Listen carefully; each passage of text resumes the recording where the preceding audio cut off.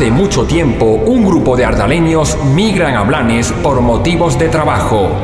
Y como consecuencia de eso, nace un vínculo especial entre ambos pueblos. Muy pronto, con motivo de la festividad de San Isidro, estaremos de vuelta con actividades como estas.